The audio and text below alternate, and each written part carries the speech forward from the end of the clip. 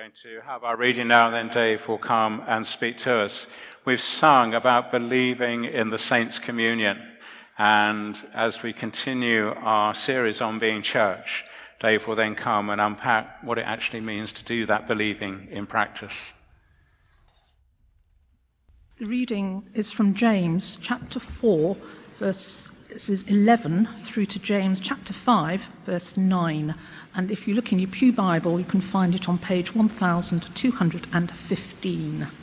So that's page 1215. James 4, starting at verse 11.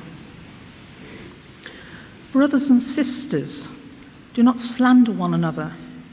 Anyone who speaks against a brother or sister or judges them speaks against the law and judges it. When you judge the law, you're not keeping it, but sitting in judgment on it. There is only one lawgiver and judge, the one who is able to save and destroy. But you, who are you to judge your neighbor? Now listen, you who say, today or tomorrow we'll go to this or to that city, spend a year there, carry on business and make money. Why? You do not even know what will happen tomorrow. What is your life? You are a mist that appears for a while and then vanishes. Instead, you ought to say, if it is Lord's will, we will live and do this or that. As it is, you boast in your arrogant schemes. All such boasting is evil. If anyone then knows the good they ought to do and doesn't do it, it is a sin for them. Now listen, you rich people, weep and wail because of the misery that's coming to you. Your wealth has rotted, and moths have eaten your clothes. Your gold and silver are corroded. Their corrosion will testify against you and eat your flesh like fire. You have hoarded wealth in the last days. Look, the wages you failed to pay the workers who mowed your fields are crying out against you. The cries of the harvesters have reached the ears of the Lord Almighty. You have lived on earth in luxury and self-indulgence. You have fattened yourself in the day of slaughter. You have condemned and murdered the innocent one who was not opposing you. Be patient then, brothers and sisters, until the Lord's coming. See how the farmer waits for the land to yield its valuable crop, patiently waiting for autumn and the spring rains. You too, be patient and stand firm, because the Lord's coming is near. Don't grumble against one another, brothers and sisters, or you will be judged. The judge is standing at the door. This is the word of the Lord. Thanks be to God. Thanks, Barbara. Good morning. Now, just imagine if I started this morning by saying something like this. Well, I think this one another series is okay. It's all right. Honor one another sounds like a good idea, doesn't it? Love one another, yeah, probably good. Bear with one another, even wash one another's feet if you have to. But why do I get grumble? Why do I get the sermon about not grumbling? Is somebody trying to say something to me? What's this about? Why don't I get the holy kiss bit, I can do the holy kiss bit, but I don't fancy the grumbling bit. If I'd done that, and I meant it, and I don't, that could start gossip, couldn't it? That could start people saying, well, have I fallen out with the vicar or something? Is something going on here? Let's build this up a bit. Oh, really? Is that what it is? See what a forest fire is set on fire by a small spark. The tongue is also a fire, a world of evil among the parts of the body. It corrupts the whole person, sets the whole course of life on fire, and itself set on fire by hell. The tongue is dangerous. James is saying we don't need a visual reminder, do we? We've got one the other side of the world. What a catastrophic effect a forest fire can have. James is saying the tongue's like that. The tongue can do damage. And can I make it absolutely crystal clear that what I said at the beginning is not my true opinion? Please don't go home and say that. But we do grumble, don't we? Some people say we grumble and we put other people down because we've had lots of practice. That could be true. Do we do it a lot? Do we go home from church and say, oh dear, what was that about? Or do we say something about another brother or sister in Christ, which puts them down and takes away from them what they truly are? Now, sometimes we should complain, shouldn't we, if somebody serves up. This is not saying we should all go around saying all the time, oh, you're gorgeous, oh, you're lovely, oh, you're beautiful. That's something which we can do, and we could perhaps do it a bit more. But it's not saying that if we get sold a dodgy product, we shouldn't complain about it. Of course it's not. That's clearly quite ridiculous. Or maybe around here, if we see something which we think we could bless the church with and which we could say could be changed, I'm sure that would be well received if it was done in that gracious spirit. There were plenty of grumblers in the Bible. Moses had it in the desert. If anybody's interested, I've got 10 pages of grumblers here, which I got off the internet. And there's about 10 texts per page. So there's about 100 mentions of complaining and grumbling in the Bible. I've got the list. If you want to study it, you might find it helpful. Now, as with all the other one another's, James is not saying that when you get up in the morning, you try very hard not to grumble or slander anyone. All the ones we've looked at have always got, as it were, a God context. It's not simply saying, let's try hard and be good boys and girls. It's actually saying, because God, therefore I. There's always a God foundation. And it's not strange here. If you go back into chapter 4, verse 7, you see it. Submit yourself to God. Resist the devil. Deliberately, basically, is saying, tell Satan to get lost.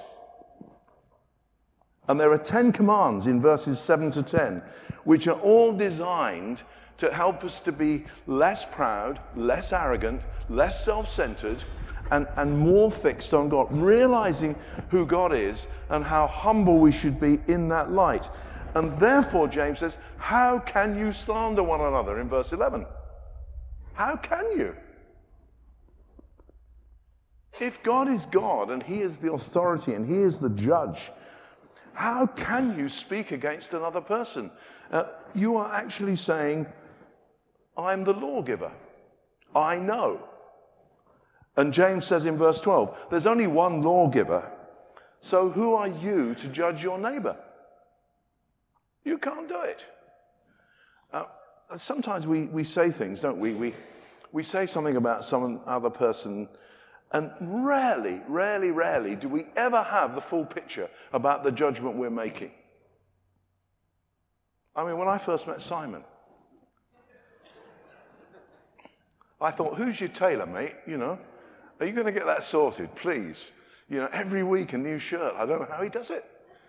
And it would be very easy. That's a very trivial example, by the way. And I think your shirts are great, really. It's all right, mate. It's okay. Keep wearing them. Thank you very much. Stop it. So you rarely have the whole picture. Rarely. God is the law. So if you are likely to get it wrong, I'll freely translate this next bit. Zip it. Don't say it. It's unlikely to be helpful because your words could easily be inaccurate. And he's put this in the context of the God who is the lawgiver, the God who is sovereign, the God who says, no, don't do this. Do not slander one another. Anyone who speaks against a brother or sister or judges them speaks against the law and judges it. It's basically saying, I know best. I know better than God. And if I think that, then I need to read my Bible a bit more often. Because God is sovereign. God is above all. And there's another reason. To slander is to make a judgment about another person. So let's not do it because God will judge. I'm not here to judge you. You're not here to judge other people. Because your picture will always be partial. So to put it absolutely crudely, cut it out. it's unlikely to be helpful. Now, does that mean that we should never say to another brother or sister in Christ, in a loving, tender, and gracious way, there may be some things that you need to understand about the way you're living? It's one of the battles of pastoral care, isn't it? When do you intervene? When do you say something? When do you not say something?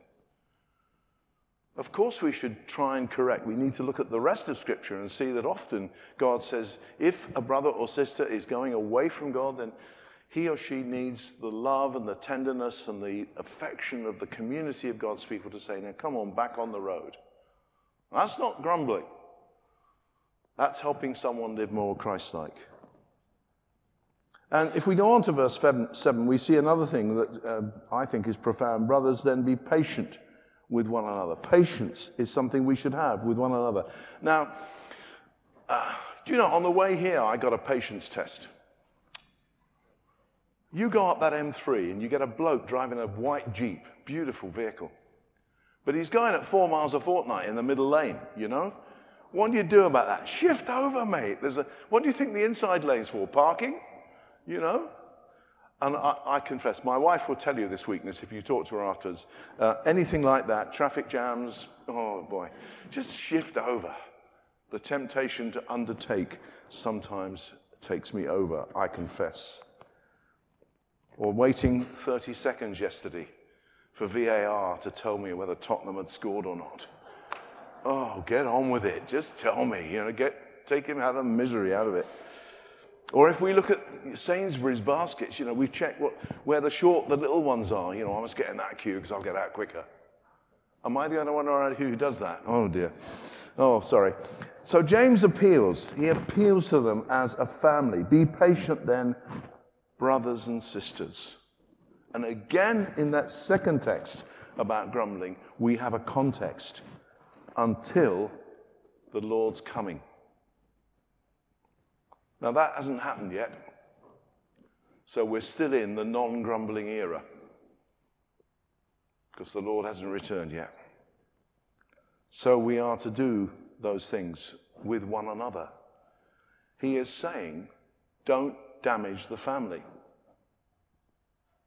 Until the Lord comes. Please don't do that damage. Scripture is full of these verses about doing that. Philippians 2, I've got this list. I'm going to read you 3 of them.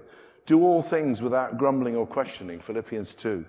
1 Peter 4:9, show hospitality to one another without grumbling. Ephesians 4, let no corrupting talk come out of your mouths, but only such as is good for building up as fits the occasion, that it may give grace to those who hear. It's right the way through the Scriptures. Watch your tongue, watch your saying. And Jesus is saying in these verses here in chapter 5, he's saying, look, get a bigger perspective. The Lord is coming soon. Hanging on till then might not be easy. We're the family of God together. So let's keep the community together until that day. We could face persecution. So we, as he says here, we need to be patient like farmers. We need to, there's a day coming, but we need to wait. We need to wait together. And if we're waiting together, we stand firm, holding on to one another in love. Because if you grumble, verse 9, you will be judged. God will say, you grumbled. Why did you do that? Why did you say something against someone else when you didn't need to? Or did you go home and grumble about the church and grumble about the music, grumble about this, grumble about that? Why didn't that work? Oh dear, on we go. Rather than being positive and trying to support the people who do the ministry around here, supporting the staff team and all the people that work so hard, so many volunteers, and saying, brother, you're doing a great job. Well done, keep going, press on.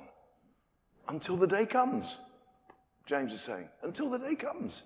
The Lord's coming back. Are you excited about that? Yeah. Thanks, Simon. Cheers for that, mate. Well, there's one guy who is. Come on, we should be. We've lost this. I really think we've lost this in the church today. We've lost the sense that the Lord is coming soon. It was much more poignant in the early first century than it is today. And because we live only in the narrow confines of the day today, we tend to grumble about what we see today because we've lost that big picture. That God is going to come and send his son back to redeem all and to set up the new community. So don't grumble because you will be judged. The Lord's coming is near. He says it again at the end of verse 8. Don't grumble against one another. And that's the key thing, you see. He says against one another. So this isn't grumbling necessarily about an issue, although that could be it, but the one another. That's the family thing again, you see. That if this starts buzzing about in a community, it can do untold damage. We're back to the forest fire illustration. It starts and it grows and with social media these days and all the ways that we can communicate with each other, and the famous Christian line, did you know? Have you heard? You know that one? And off it goes. Chinese whispers, so by the time it gets to you 10 times around, it's much worse than it was before. And you set fire to a forest. So when we talk about one another, when we do talk in that way, we are doing untold damage, and we must be careful. The judge is standing at the door. The judgment is imminent. He's going to say, cut it out. But there is two things which I need to say, I think, about complaining and about the way it's used in the scriptures. There is a way of good complaining. And you may be surprised at that, but there is. Now, James has been criticized what one writer calls faithless complaining, and it's wrong. But faithful complaining goes to God. It never accuses him of wrongdoing. Listen to this quote. It is an honest, groaning expression of what it's like to experience the trouble, anguish, and grief of living in this fallen, futile world. God does not mind this kind of complaining. In fact, he encourages it and teaches us how to do it. And if you think that was beautifully expressed, you were dead right. It was written by John Piper. Yes, you can go to God. Psalm 142. With my voice I cry out to the Lord. With my voice I plead for mercy to the Lord. I pour out my complaint before him. I tell my trouble before him. Psalm 142, verses 1 and 2. We can go to God. We always submit to him. We tell him that we love him and that we are really struggling with life issues and that life is hard. But we come in submission. We make our complaint. That's the word used in Scripture. And to listen to his guidance, to experience in love. Most commonly found in the famous Psalms of Lament in the Psalter, which will teach us that this age can be frustrating. And it's okay to say, Lord, Lord, Lord, when, why? What's going on here in this world? Why is this happening? Why do I have to experience these things? That is legitimate, faithful complaint. And we can speak to God about those things, and he will hear us, and he will answer. We can do that individually, or sometimes maybe when we meet in our home groups and an issue has hit the home group and we don't quite understand it, and it's all right for us to sit together and pray to God and say, Lord, what's happening? Please teach us. But it's always in that submissive way. Lord, what are you teaching? When we hit suffering, the question is never, God, what are you playing at? The question is always, what are you trying to teach me? And when we do that, we submit to God. But let's finish with that Philippian verse, shall we? It's a fabulous verse, isn't it? That end bit of Philippians 2, it's superb. Do all things without complaining. If only. Do all things without complaining. There's an all in there, little word, 3 letters, but all. Do all things without complaining. Wow. What would the world be like if that happened? What would we be like as a community if it never happened? That you may be, Paul goes on, blameless and harmless. That is, you will not be judged. You will be children of God without fault in a crooked and depraved generation. My friends, this is exciting. Paul is saying, cut out the grumbling, do everything without complaining. That's going to be a struggle, but do it. And there's a purpose. Because if we're like that, if we become a community which, as it were, cut out negativity, cut out complaint, cut out grumbling, cut out slandering our brothers and sisters, Paul says, in which you will then shine like stars as you hold out the word of truth. That's what he wants for us as a community. It's what he expressed in Philippians 2.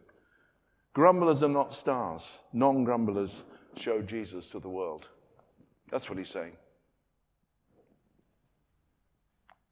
Two of the most significant people in my life have been non-grumblers. A man I shared eldership with when I was around 30. The most quietly spoken, gracious, godly man I think I've ever met. He mentored me. He once actually very quietly and gently called me a hothead. I can't imagine where he got that from, but he did. That was the man. And he quietly steered me through what it meant to be a leader. I'm so grateful to Ralph Ania for that. What a man.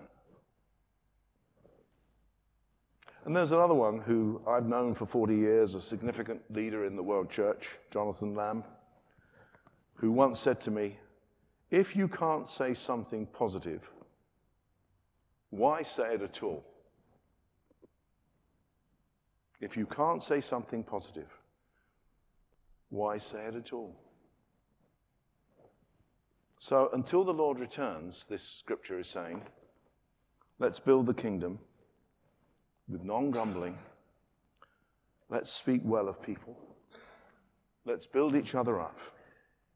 Let's shine the light of the glorious gospel of the Lord Jesus Christ.